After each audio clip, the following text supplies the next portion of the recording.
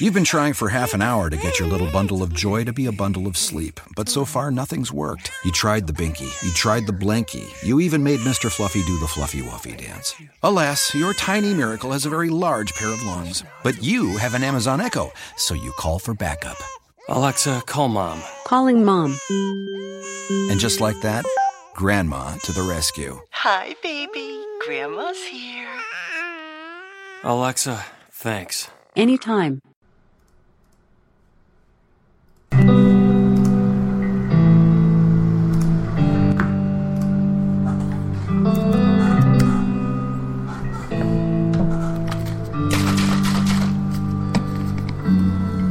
Same bed, but it feels just a little bit bigger now. Our song on the radio, but it don't sound the same. When our friends talk about you, all it does is just tear me down. 'Cause my heart breaks a little when I hear your name. It all just... What's up, John Whitwood?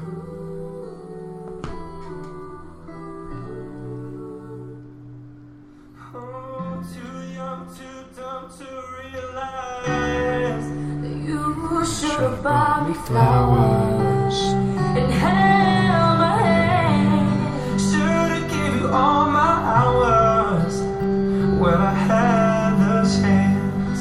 Take me to every party, 'cause all I want to do is dance. Now my baby's dancing, but she's dancing. What's up, everybody? This is Joshua T. Berglan's Morning Gratitude, and yes, I know it's 2 o'clock Pacific, but it's morning somewhere.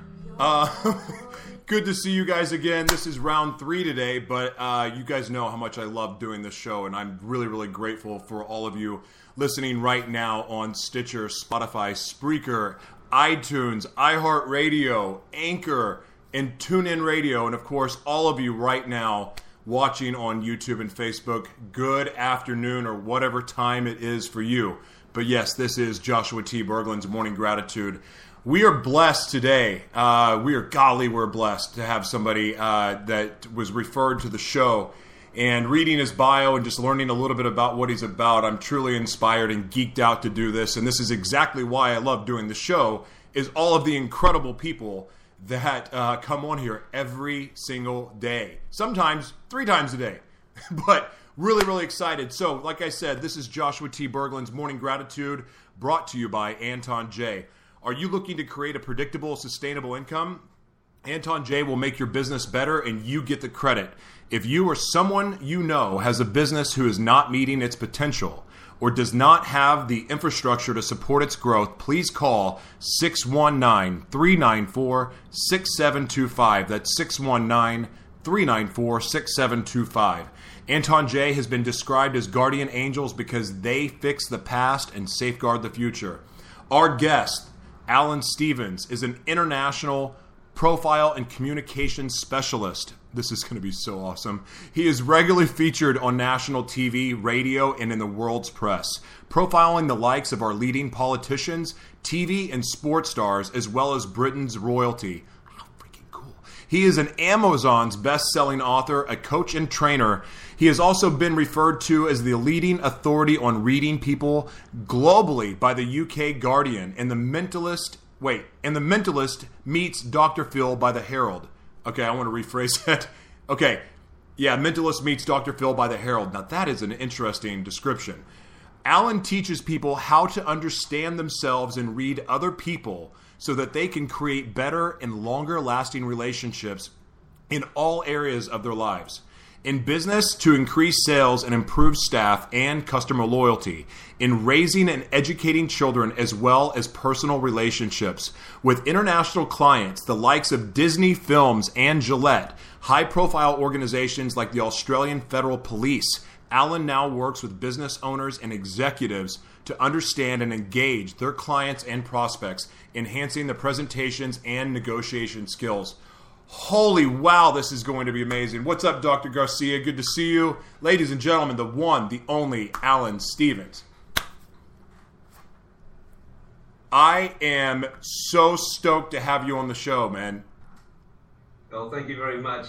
Thanks for the invitation to come on. It's going to be a pleasure. Awesome. So first things first, before we get into all the fun stuff, well, this is fun. What are you grateful for today? Well, I was talking to you earlier on about the things that I love to do in helping people. The thing I'm really grateful for are the people around me at the moment.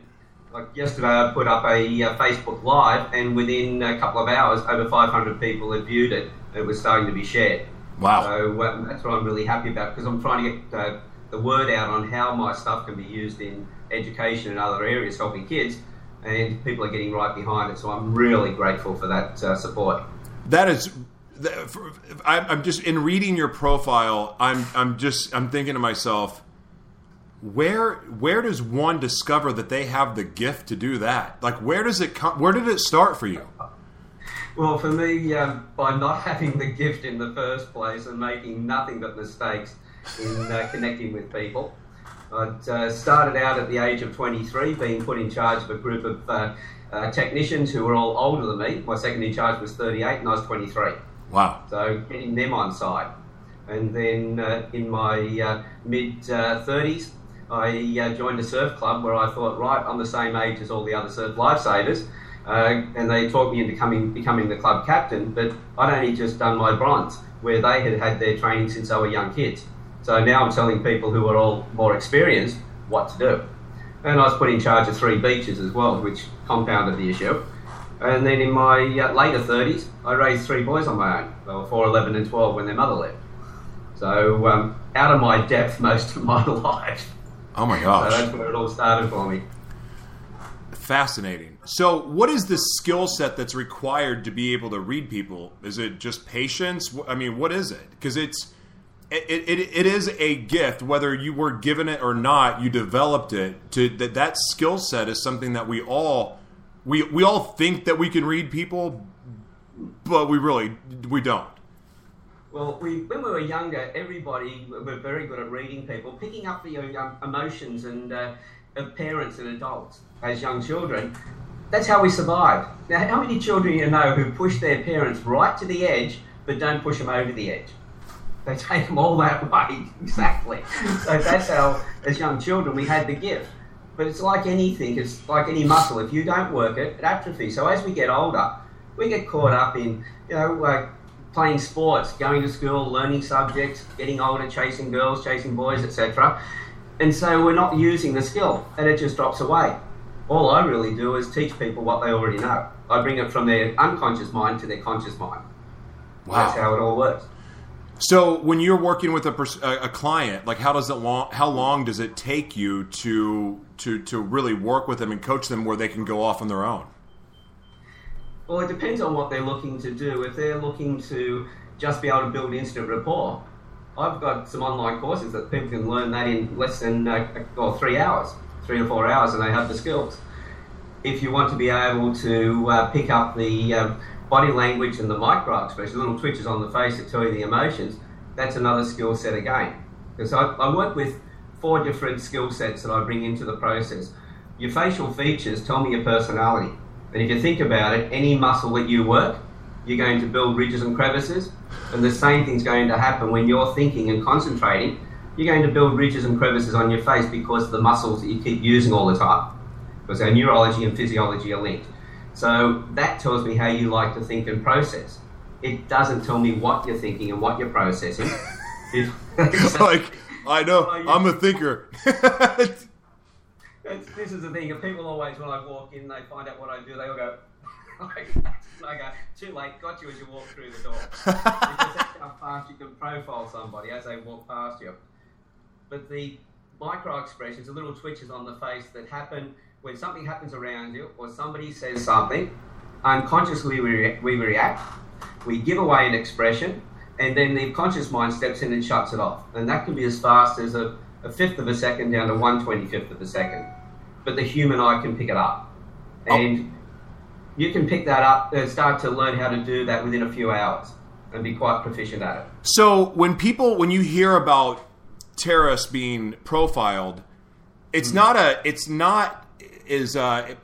people like to say that it's racist and it's you're targeting people. Really what it is that you're able to analyze the face based on how it's what you were saying, like where the wrinkles are, things like that. Correct? Yeah. So if someone is suspicious or they have something on them that they shouldn't have, they're going to give it away.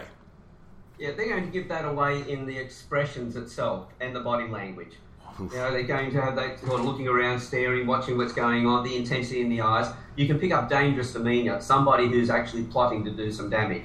So if you're at a large event, like a pop concert, you can actually pick out who might be trying to do the wrong thing because of their behaviour. Oh my gosh. The actual ridges and crevices, well, that tells you how they like to think and process. And there is a cultural connection in there because some of the traits, we'll see islanders, for instance, have much broader nostrils, more flared nostrils. We have Asians, for instance, usually have wider set eyes. Those sort of things, we make an allowance for that. But the whole idea of reading somebody when it comes to their personality is to have a better relationship with them. Because we already have a lot of bias when we read people. Think about some time when you had somebody that did the wrong thing by you in the past. Right. What's your initial feeling when you see somebody else who looks like them, who reminds you of them? Straight away into your emotions and feeling the angst and the unhappiness, the anger that you had for the other person, and the level of distrust just rises up straight away. Right. Well, two people can look very similar. One could be a saint, one could be a sinner. It tells us how they like to think and process, but not what they're thinking and processing. So one could be looking at, well, how do I help the world, like you and I were talking about before, or it could be somebody as, well, how do I look after me? Hang everybody else, I just want to get as much money or whatever. Right. So that, when you're looking at somebody, it'll tell you the way they think, but not what they're thinking. Their behaviour, their body language, their expressions, how they talk when you're talking to them, that will then tell you whether their character is in line, which way their character is going. Wow. So what's your, like, I mean, again, your resume is so impressive, but like, what's your why? Like, why did you choose this field of work? Well, because of, as I said, I was never very good at reading people. I've been through a lot of relationships. I've had 2 divorces. I've had business partners who had, virtually emptied the bank out. And I just got to that stage where I just had to make better connections with people. Mm-hmm. And I used to work with Myers-Briggs and DISC and those sort of psychometric profiling techniques. And a company actually employed me to figure out why none of their students, they were a currency trading company, none of their students were making any money. So I used the questionnaires and things to ask people to get their personalities, understand them. But I realised that people were trying to second guess those questions. And somebody just mentioned to me when I was helping a friend out with at his spiritual retreat, I was doing a workshop for him using the Myers-Briggs and DISC profiles. And this guy just said to me, "Ever looked at reading faces?" I'm a sort of curious character. I went, "Oh, that sounds cool." I went searching on the web and found the different specialists like Paul Ekman, who did all the micro expressions, and a dear friend of mine by the name of Naomi Tickle, who's in the States, an English lady, who taught me about the facial features. I'd already had my master's in NLP, neuro-linguistic programming, like the language we use and how that steers the conversations and the directions. And body language, I've been working with that since about 1975. So I then put those together, and that's why, well, the Herald called me the Mentalist Meets Dr. Phil, simply because it was Dr. Phil with his expertise in being able to, steer conversations and get people to think about things differently. The mentalist ability to be able to read people, and that's virtually what it was. Those 4 skills together, when I put them together, became unique worldwide. So I was the only person at that time when I started this doing exactly what I was doing. So who do you enjoy working with the most? Is it the politicians, the celebrities, the corporations? Like, who do you get inspired by the most to work with? Well, I have to admit that the politicians and the sporting stars and the celebrities was really great from the point of view, it raised my reputation. Because I've been trying, one of the areas I really want to get into is schools. Helping the kids so they don't fall through the cracks. I don't know what it's like in what the numbers are in the States, but here in Australia, we have, last year was 450 children committed suicide and actually were successful, but 10 to 20 times that try it. 4 years earlier, it was only 100 that were actually taking their lives, but then 7,000 kids going to hospital from self-harming. Now we've got, that number's increased dramatically, and we have kids as young as 7 self-harming. And we have girls between the age of 11 and 15, over 5% of all of those girls will have attempted suicide at some stage through that 11 to 15 year age group. And this is the situation we've got. Those kids then grow up. They have no idea of what sports or what careers they would suit them. So we send them out from, at school, they're not good at maths, so we put more effort, let's get the maths right. Then they're doing something they hate, but they get their level of maths up. Then when it comes to selecting a career, careers advisor says, oh, you're good at maths, you should be an accountant. So you'll make a lot of money. So they go off to university, get a degree, have an education debt that they've got to pay back. And if they finish their degree, they go into a job and they go, I don't like this. So now they're unhappy at work. And I know that with all the Gallup research recently, that over I think it's about 150 countries that they researched, 87% of people are disengaged in their work.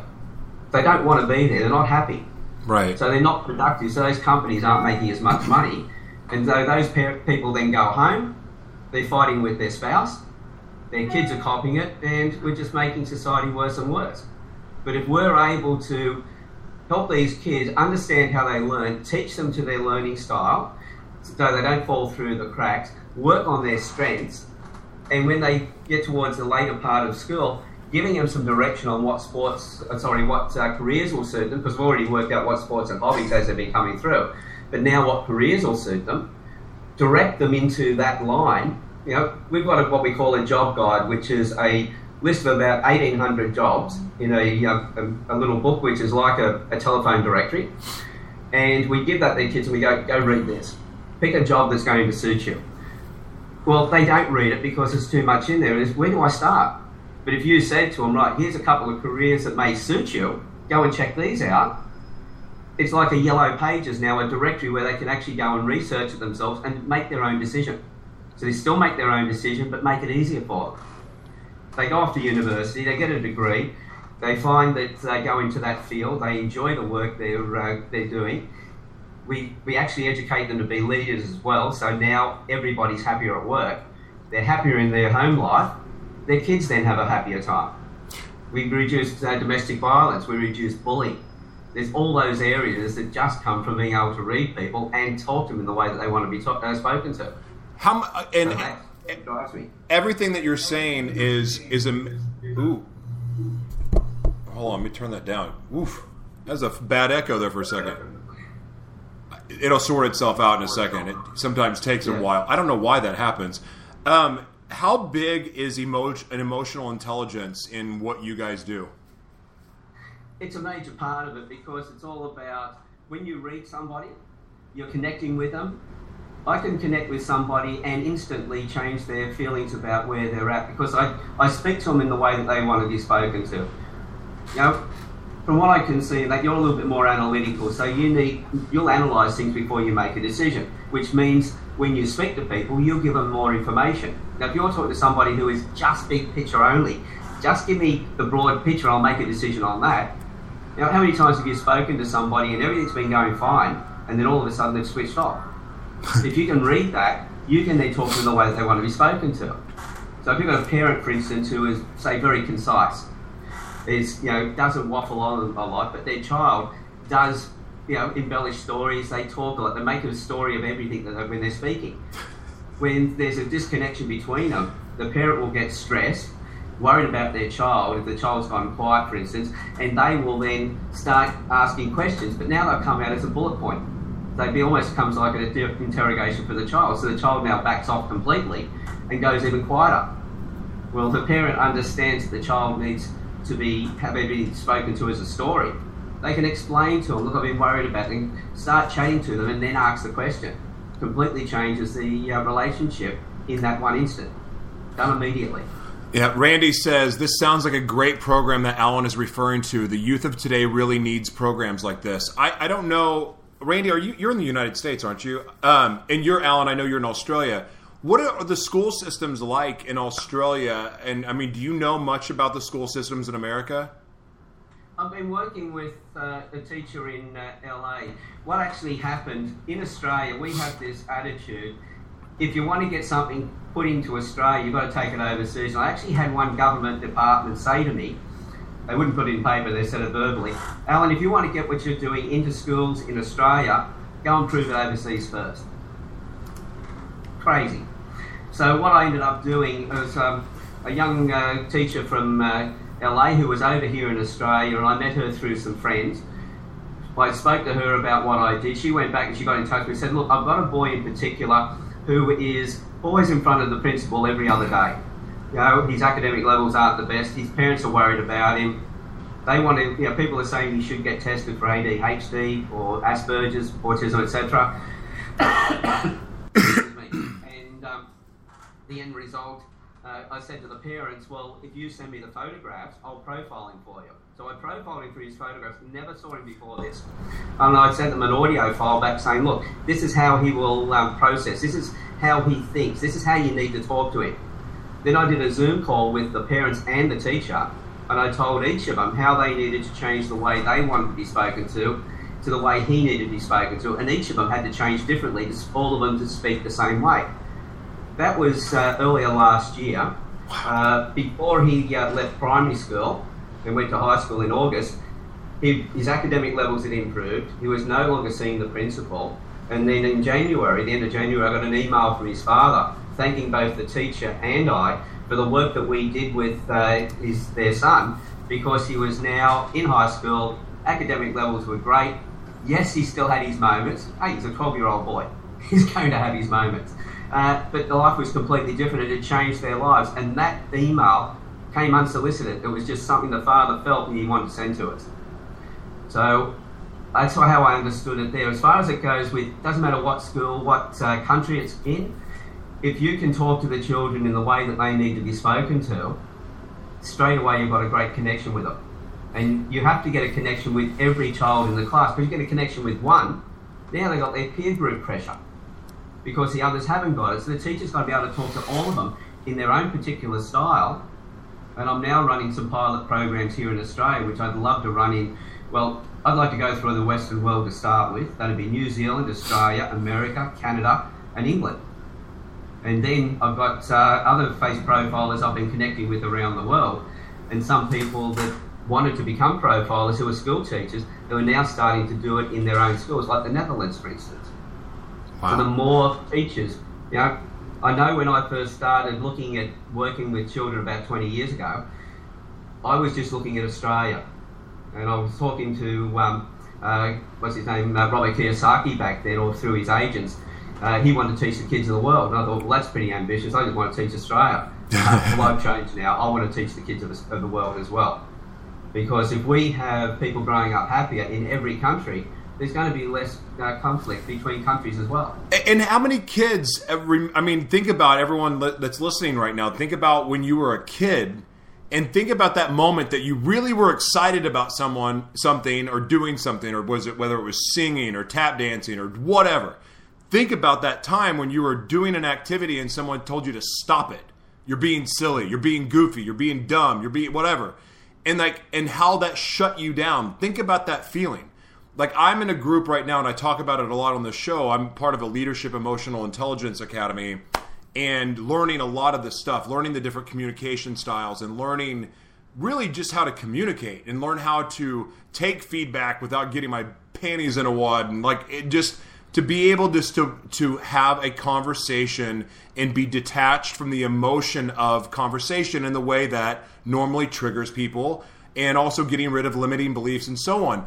But I can sit here and tell you that I've been around, there's, multimillionaires, people that are very successful in their fields, but yet you hear them talk about their limiting beliefs, or their struggles, or their fear to be a certain thing, which is themselves, because of something they heard when they were 7 years old, 8 years old, 6 years old. That someone said you're stupid, or someone said, or didn't explain the information, and they got frustrated. And I was one of those kids. I hated school because the way that I was being forced to try to learn was not, it was programming, it wasn't learning. I wasn't using the things that I wasn't learning in the way that I was meant to learn, and it was frustrating. And it feels like we are starting to wake up to how we teach our children so that they can go on and be happy, and they can live the lives they were meant to live without these limiting beliefs. But yet we have that happening, but then we have another side that's happening where parents are so distracted they're not paying attention to our kids, which goes back to what you were saying with the suicide rate, because I know it's really high in America too. And see, that suicide is not only happening where the parents are disconnected from their children, but even where you've got parents, or as we call them, helicopter parents, who hover over their children and want to make sure they tell them they're special. How to set your kid up for failure straight away? Tell them they're special, but then not do anything about it. You know, how many kids they get angry at school because they're not achieving, because there's this expectation on them, and they're topping themselves because of it. When you've got a child, I've heard one of the teachers in America actually at the assembly had actually said to all the kids at the assembly with the parents there, look, I'm here to tell you none of you are special. What you have inside of you is what it takes to be special. Your job is to bring it out, and our job is to help you. But we're not going to give you a trophy for turning up. You earn everything that you get. That's the way to actually raise the kids, because we went from, well, when I was at school, if I came home with a bad report card, I would go, why didn't you do better? What are you doing wrong, Alan? Whereas today, parents go in and say to the teacher, why aren't you teaching my little Jimmy or Jane? You know, what haven't you done right? You know, we set kids up for failure if we just put them up on this little pedestal and we wrap them in cotton wool. As I keep saying to people, if I've raised 3 boys of my own, so when they grew up, if they got in with fights with each other or their mates, my job was not to stop the fight. My job was to make sure that it was a safe environment. How much harm can a 5-year-old do to another 5-year-old? But you tell them they're special, you set them up for failure, then they're 24 years old, standing inside of a hotel with an empty beer glass and a full gut of beer. This is why they can't handle themselves, because they've had none of those learnings on the way through. You have to have a few knocks. But our job as parents, we're not sculptors, we're not carpenters, we're gardeners. We're not. It's not us to turn our kids and turn them into something that we think they should be. Our job is to nurture them so they grow and become the individuals that they were meant to be. We guide them through. You know, and this is the job of a teacher: is not to fill their mind. You don't take an empty mind and fill it. You take an empty mind and you expand it. You give them some ideas where the child then starts to become a problem-based learning process or an experiential learning, not rote learning. Because we don't teach them subjects, we teach them how to think. And when you teach them how to think, they're going to be right for the rest of their life. I love that. Who is the biggest influence in your life? I would have said, a lot of people talk about the famous people, but really the greatest influences for me have been when I was at the surf club and examining all the kids for their bronze medallions, they told me how to look at the surf in a different way. I sit down, I got a cab the other day with a 74-year-old guy who was actually doing some part-time work driving the taxi, and he was telling me his life experiences. There was a 45-minute drive from where we were going to, from where we started, but it seemed like 5 minutes. The information, so everybody that I meet is an influencer. I've got this belief that the most important thing I'll ever learn is the next thing I learn after I know everything. So I've always got that open mind. And it's, keep your mind open, listen to people, and just take in what they got to say. And in that, quite often somebody might say something that's troubling them, and I'll make a comment, and all of a sudden it will change. Because I realised this particular taxi driver, one of his sons had got involved in drugs and alcohol. And it was the influence he had around him. And I could see that on his face that he was blaming himself. I just made the comment, well, it happens in some of the best families. This is the influences outside. So he realised he just wasn't the total influence around his son. It was everything else. And I could see straight away the stress that was in his face was starting to drain away. And as soon as you do that, you can change the way you're thinking. I'll give you an example of how fast this works when you're able to read somebody and connect with them the right way. I had a gentleman who was an investigator on the railway, so he went out to all the accidents. And as he said, a lot of them weren't accidents. People were committing suicides in front of trains, and it's pretty gruesome when you get to that sort of situation. And for quite a period of time, he was trying to get changes, but the organisation said, no, this is the way we always do it. So he went off on stress leave, and he first got in touch with me, and his management said, no, you can't go and see him, we don't recognise what this bloke does. So he saw 2 psychologists and a psychiatrist over a 2-year period. He had cognitive behavioural therapy with both of these psychologists. He had drug therapy with the psychiatrist. They finally, because I built a couple of mobile apps a few years ago, they're outdated now, but when I first put them out, he was talking to his psychiatrist, and he was saying, "Oh, this stuff that bloke does, we don't recognise any of that." So he pulled the app out on his phone, profiled his psychiatrist while he was sitting there, and said, "Oh, check this out." And the psychiatrist said, "Who's that?" He said, "It's you." And he went, "Oh." So he told the management that, wouldn't say that what I did was good, but this gentleman just got so motivated every time he talked about me. I ought to be good for him. The motivation is great. So when we sat down, I said, "Rightio, you've spent 2 years looking at your problems. The last thing we're going to do is look at your problems." He said, "Well, how are you going to fix it?" I said, "By not looking at it." I said, "Outside of you, what's an issue that you have?" He said, "Oh, I just can't connect with other people." And I said, "Well," because this is his PTSD. And I said, "Well, you need to be able to read other people." He went, "Yeah." So then I taught him how to read other people. And in that process, he couldn't help but understand his own traits as well. But every trait has an upside, every trait has a downside. Somebody who's got dramatic appreciation is a natural presenter, they do stress with the same fervour. To the other people who are more aesthetic about how it feels internally. Those dramatic expression people, well, they're drama queens to the person who's got aesthetic appreciation. So I've had to work on that. We've got beautiful traits for disaster when it comes to relationships. I've got very fine hair, which is all about somebody who's very empathetic. Great for a counsellor to have. Great for somebody in the clergy or somebody who's working closely with people with their emotional issues. It's a great trait to have. But it's what I call low physical insulation. In other words, you get affected by everything.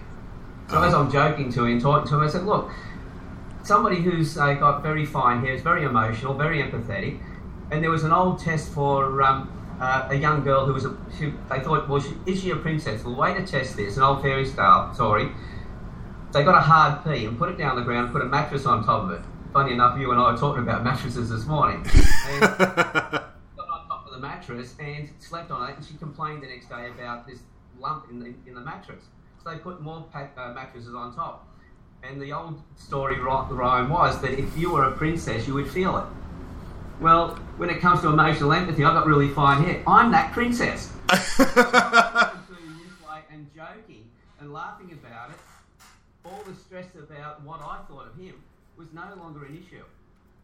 And he's now 5 weeks after we finished the training, because in 2 weeks everything turned around. He renegotiated a better property settlement with his ex-wife. He had 4 children, 2 girls and 2 boys who didn't really want to see him. He renegotiated a relationship with them to the point that one of the boys wanted to move in with him full time. He's completely changed his lifestyle. He's no longer with the railways. He found another lady, got a great partnership, travels the world. His life's completely different. And then 18 months after I did he did his first testimonial. He did another one. Yes, he still has PTSD, but he knows what triggers it, he can control it. And he's now become a model for other people with PTSD on what they can actually do. And that was all through just teaching him how to read other people. So nice and simple. But I want you to know other people, know yourself first, understand the other person, and then talk to them in the way they want to be spoken to. Nothing hard in that at all. No, there's really not. And it's funny. It's so funny that you bring this up, is because what I've been learning through this, I've been on a 4-month journey. I'm like 2 weeks away from, no, that's not true. I've got another 3 weeks to go, I think, before I graduate. But the triggers that I used to have, from PTSD and some other issues and borderline personality disorder, things like that. Like, I'm not always this charming. But because I have my triggers, right?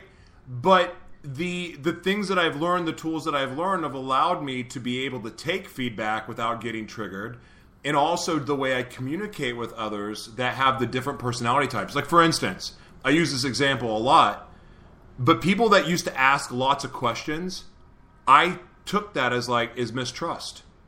Like, why don't you just take my word for it? But there's some people that are analyzers that love every stinking detail.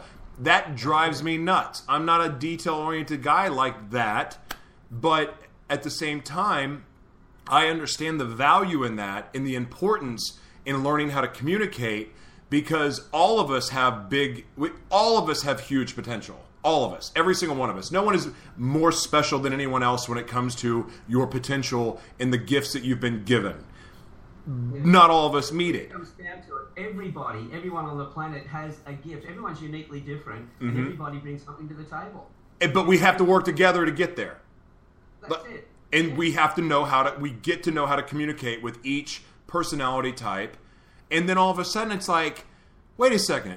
So you mean like I don't get depressed anymore because I don't have the I'm not putting expectations on people any longer. It's a focus of how I'm showing up, a focus of what I'm doing and how I'm working with other people, or how I'm communicating, how I'm receiving information. And all of a sudden, all of these mental health issues that used to cripple me have gone away. I'm like, well, I'm not even taking medication. Like, what the heck's that all about? Like, it's amazing what we can teach our brains to do. And so it's in point to what you're talking about. Golly, that sounds like an amazing resource. I mean, what an amazing tool. And this is what I love sharing it. This is one of the reasons I'm really appreciative to people like yourself who take me on air and share my story with other people. We can make a change. As they say, what we do for ourselves dies with us. What we do for the world and for others is and always will be immortal. So what we actually share with other people and how we actually impact on their lives, they go out and impact on other people. It's the old pay it forward, but people may not be conscious they're doing it. But if you smile at somebody, they smile back. Yeah. They'll then smile at somebody else. It's a flow-on effect. And if we're all concentrating on, well, I want to have better relationships with people. People say to me, do you turn off what you're doing? I may not look so much for the expressions and things, but I want to be able to connect with that person so I can have a better discussion. I can enjoy myself more. And if I can enjoy myself more doing that, they're also going to have a good time as well. And therefore, that flows on to other people. It's all about making those connections in a caring way. What do you say about someone? Because I believe that we all, whether it's covered up with a bunch of crap or not, but I really believe that it is in our soul that we just want to connect with others. We want to be loved. We want to be heard. I'm talking to you, Bonnie. We all want to be heard, and so the community. But a big part of that is understanding how to communicate and understanding, that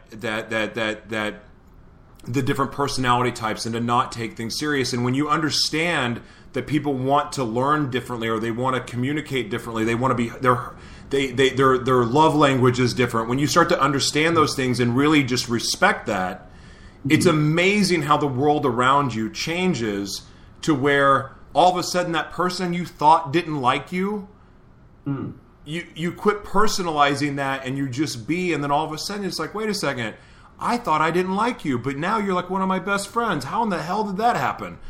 And it's through communication. It's through understanding tools like what you teach. Hold on, really quick.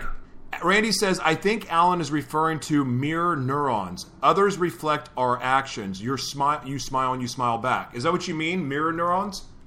Or do you know that term? Well, that's part of it. There's a whole mass of things in here that come into it. But the mirror neurons, we do. If you go up to somebody and you snarl at them, or you got a suspicious look on your face, they're going to pull back. They're going to respond in kind. So this is the first place where you can actually connect with somebody. I also look at, well, how do I actually walk up to someone? How much space do I give them? Right. And I do, when I'm giving a presentation, I do play with some of this, and I push the buttons on some people and everything else. Everyone has a bit of a laugh. But when I do a talk, for instance, I profile everybody in the room. Everybody gets a chance to read each other and also get to read themselves and understand themselves better. It's all about, when I finish doing a presentation, it's not just talking at them, but it's for them to have some tools when I leave. And so we look at that side. I don't go too much into the scientific understanding of it. I keep it very much layperson orientated, so people can really just understand that, okay, well, it's cause and effect. Yeah. Really, that's the best way to understand it. If you do one thing in one way, people will respond in a like manner. I didn't friendly to people, they're going to be friendly back, etc. Absolutely. I think Veronica, I don't know if you're still watching, but Veronica and Dr. Garcia, you guys should have Mr. Stevens on your show.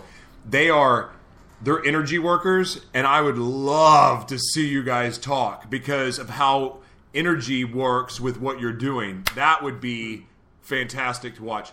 I adore them. They're two of my best friends, and they do amazing work, and they're great interviewers. So I'd love to see you on their show. It would be terrific. And I believe the energies and everything are really strong as well.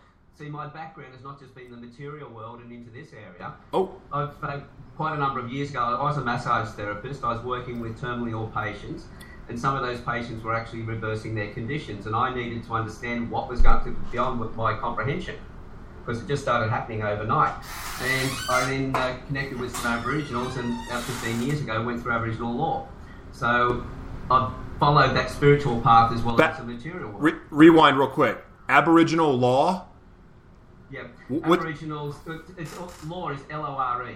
Oh. It's in their culture, not L-A-W. I was like, what? I'm going to have to Google that when we're done. Okay, law. Okay, got it. So it's all about their culture, which is based on love, humility, and respect. So I needed to understand why people were reacting the way they were, and I knew that Western society, modern times, wouldn't have the answers. There are a lot of answers in the older cultures. Wow. Where it all started. To raise a child, for instance, it takes a tribe. And it's how the men and women of the tribe actually raise that child. Because if I raise my boys as the only person around them, all they're going to be is clones of me. So I needed to have other good men around them so they could actually learn from all of those to create their own identity, which was unique from each other and everybody else. Oh my God. That's amazing. And teach them to respect their mother, even though she'd left them, so that they could then, they respected their mother, they would then respect women in their lives. There's a lot of stuff that's come into my life. I grew up with being told I'd never be good enough. My father died when I was 3. I was put under so much pressure. I was 9 when I tried to commit suicide.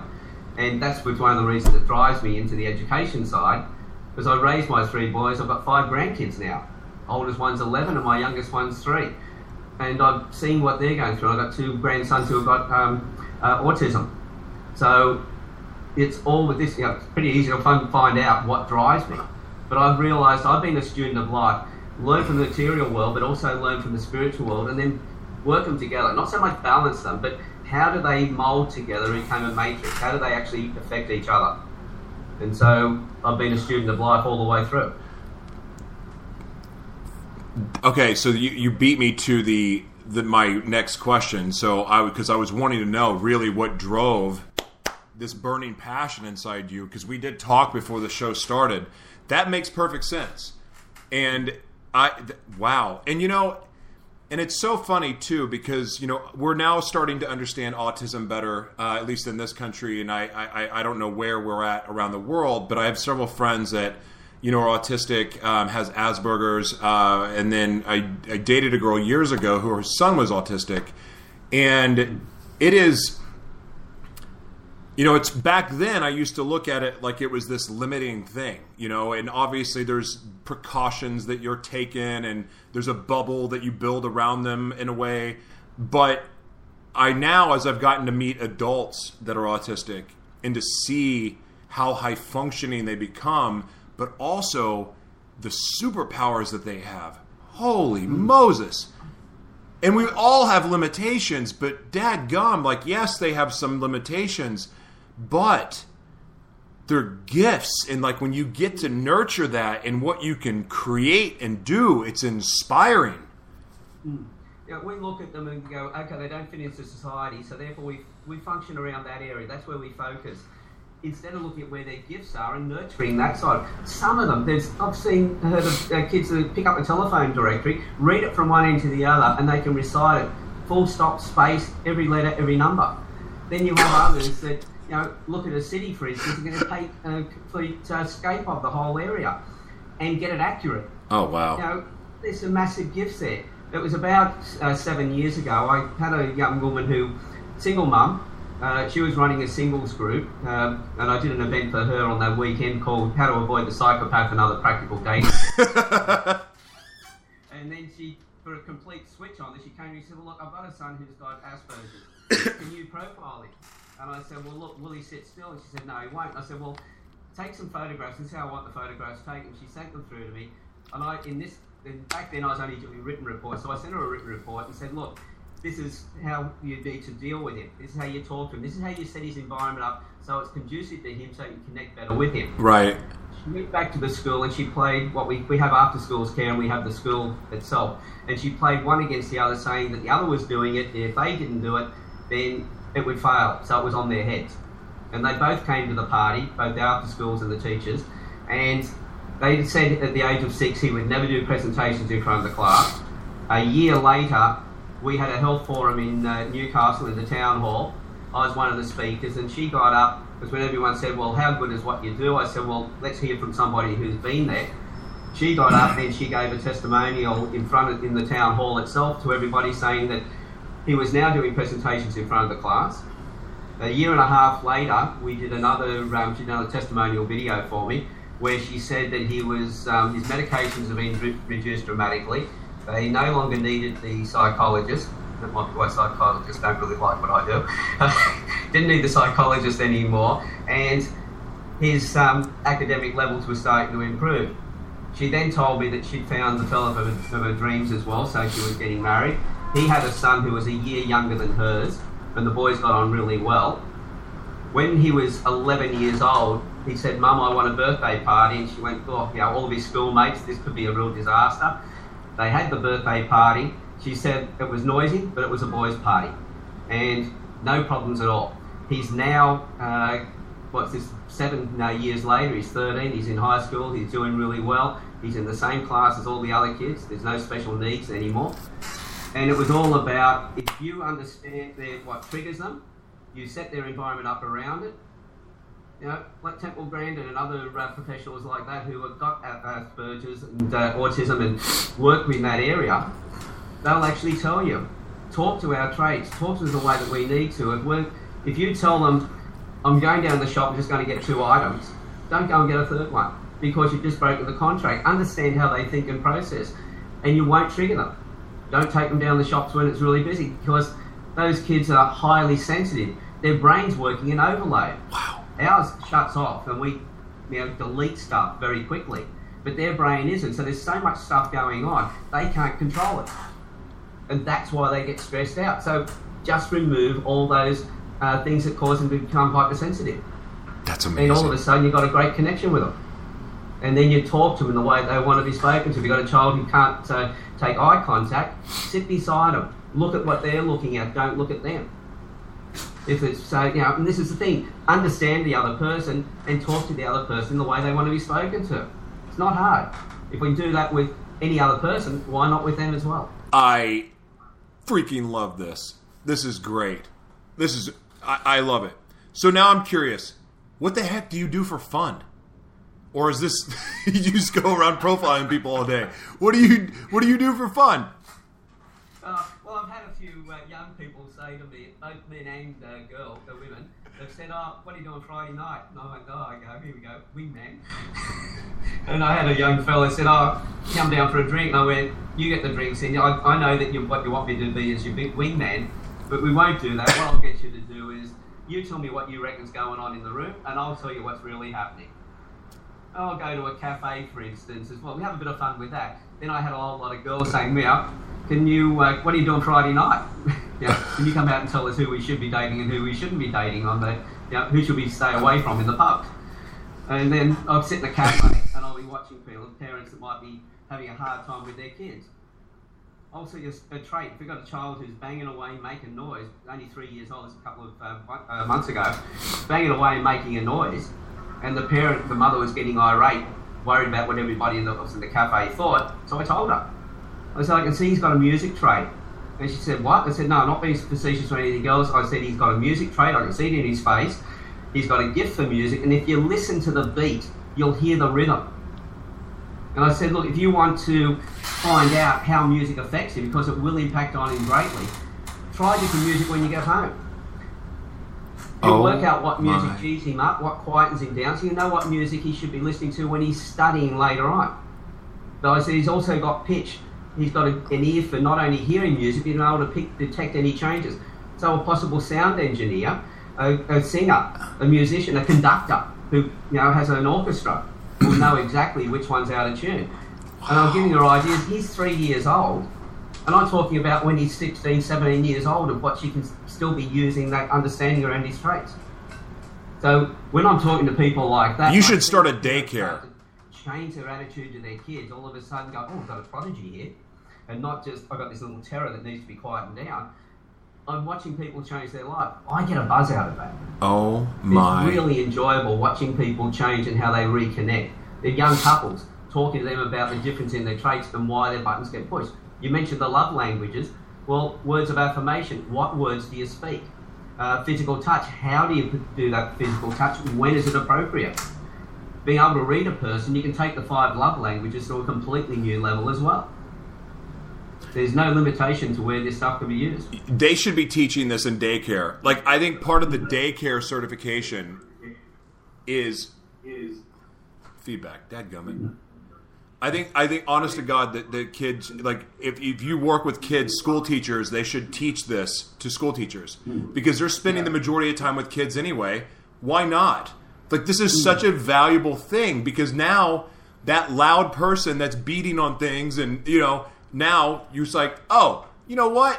You got a special gift. Let's nurture that so we can have the next great John Bonham or whoever, Tommy Lee. Yeah. Like, this is amazing to me.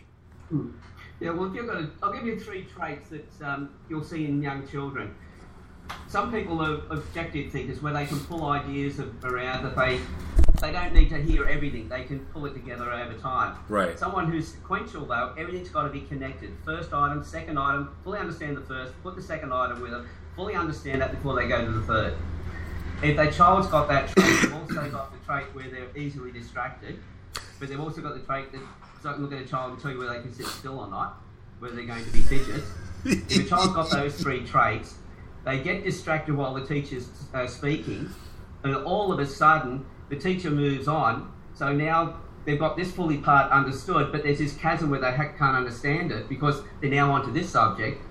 That child, because they're fidgets, they can't sit still, they're easily distracted, now will become noisy in the class. So what do? We label them with a condition, we put them on medication. Ugh. Whereas if the teacher understood that was their learning style, and all of a sudden they're starting to get noisy, and this is because of their other traits, something's going on here, they probably missed a bit, go back over it, pick the kid up again, so the kid now is up to where all the other kids are up to, and they don't fall through the cracks. This is amazing. So every school teacher should have this to understand at the front end. Then when we get to the high school, the teachers are going to understand that, but now also the kids to be taught.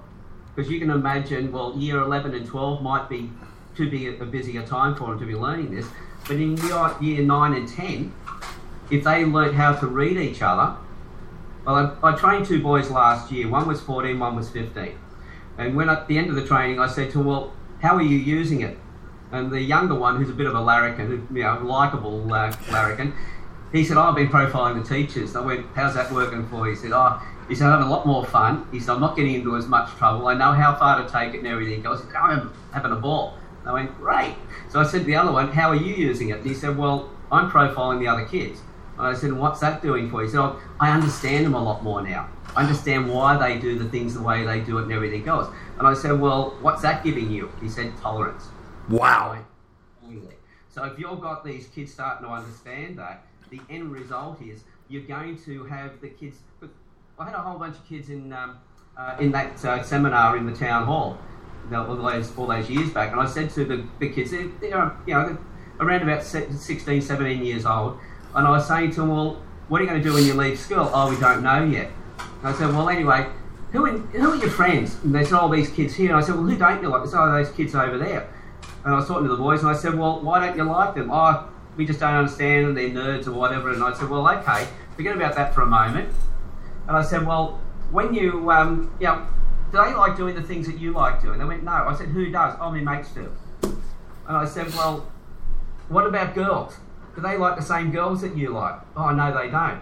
But your mates do. Is that right? And they went, yeah. And I said, so all of a sudden, these kids who you don't like are not your competition, because when you apply for a job, your mates are going to be applying for the same jobs. Those other kids aren't. So there's no competition from them, but there's competition from your mates. And when it comes to getting the girls, especially when you're talking to pubescent boys, it's a case of, well, my mate's going to go after the same girls, these kids aren't. So all of a sudden they saw the other kids no longer as competition. I said, look, and when you get in the workforce, there'll be tasks that you don't like doing, but I guarantee those other kids will. So isn't it great you can push that across the table to them, and they can push the stuff across that you love to do that they don't want to do. So teams are made from people who are different, not the same. This is amazing. And they started to go, so that was, even without taking them through training them on how to read people, they were starting to understand that the kids that they didn't like were kids that they should, start, they may not go on holidays with them, but they would be happy that they're there when it came to the workplace. And they went, so there's somebody that we shouldn't really be pushing away, not so much embracing them, but we should understand them and have more tolerance for them. That's what this stuff is all about. This is terrific, and we could keep going, but we're going to lose the live feed. I do want to say that everyone that's listening right now, dadgum echo, like randomly. I want to say that everyone that just joined the show, that share the video. This has been by far, I've done 158 interviews in the last 5 months. And this has been the most important interview that I've done, and I've had some amazing guests. And this is important, and I have a connection for you that I'm going to make with somebody that works with the school system in LA, and she has a program that's going nationally. I think you two need to talk. It is a must that you two talk, because this is so important. I say this all the time, mentoring the youth, getting to the youth, because it's a lot easier to to heal the wounds of a youth, of a child, than it is a 38-year-old man. It takes a lot more work, or even 50 or 60 years old. But if we can start working with the youth in a way that we need to work with them, we can change the world. And so guess what? There's no better school system in the world than LA to start, because have you sat in traffic in LA? I mean, it's a bunch of crazy people that live there. God bless you all. I love you. I love LA. Love it. But you're a bunch of crazy people. You have to be to live there. You've got an edge to you. Guess what? Your kids have got an edge too. And this stuff can help. This can stop bullying. It can stop prescribing medication to kids. We can change the freaking planet with this. So I'm making an introduction to Veronica and Dr. Garcia. I'm going to introduce you to them, and then I'm going to introduce you to my friend Dupe. And she's an amazing human being, and I think that you guys can take this and do something special. So, I'd love to. Mr. Stevens. It's all about collaboration. More people working together, the better. Amen, brother. Amen. Listen, I will be in touch with you very soon. God bless you, and thank you so much for your time today. Thank you very much, and thanks for the opportunity. I really appreciate it. Absolutely, man. It's fantastic. I thank you so much, sir. I'll talk to you soon. I'll make those introductions today. Thanks very much. Thank you. All right, guys, listen, we are getting cut off from the live feed, but that was amazing. Thank you for sharing. If you just now joined, I promise you, I don't say this every time and you know it to be true because you listen to the show. Go back and listen to the beginning. This is probably the most important interview that I've ever done, and it has nothing to do with me. It matters. It matters. The work that he's doing. At first I'm thinking profiling. Oh, this is interesting. Okay. But what the work and how it can transform kids' lives is so important. So I'm telling you, share the video. And if you just now jumped on, go back to the replay or go look, the podcast, there's 20 different platforms. It's all over the place right now. Listen, I'm telling you, especially if you have kids, this work is important. All right, guys, God bless you. Everyone listening right now on the radio, thank you guys so much for listening. Thank you for their downloads. And just a reminder, this broadcast was brought to you by Anton Jae. If you're looking to create predictable, sustainable income, Anton Jae will make your business better and you get the credit. If you or someone you know has a business who is not meeting its potential or does not have the infrastructure to support its growth, please call 619-394-6725. Anton Jae has been described as guardian angels because they fix the past and safeguard the future. Call 619-394-6725. Thank you again, guys. God bless, and I'll see you soon. Bye-bye.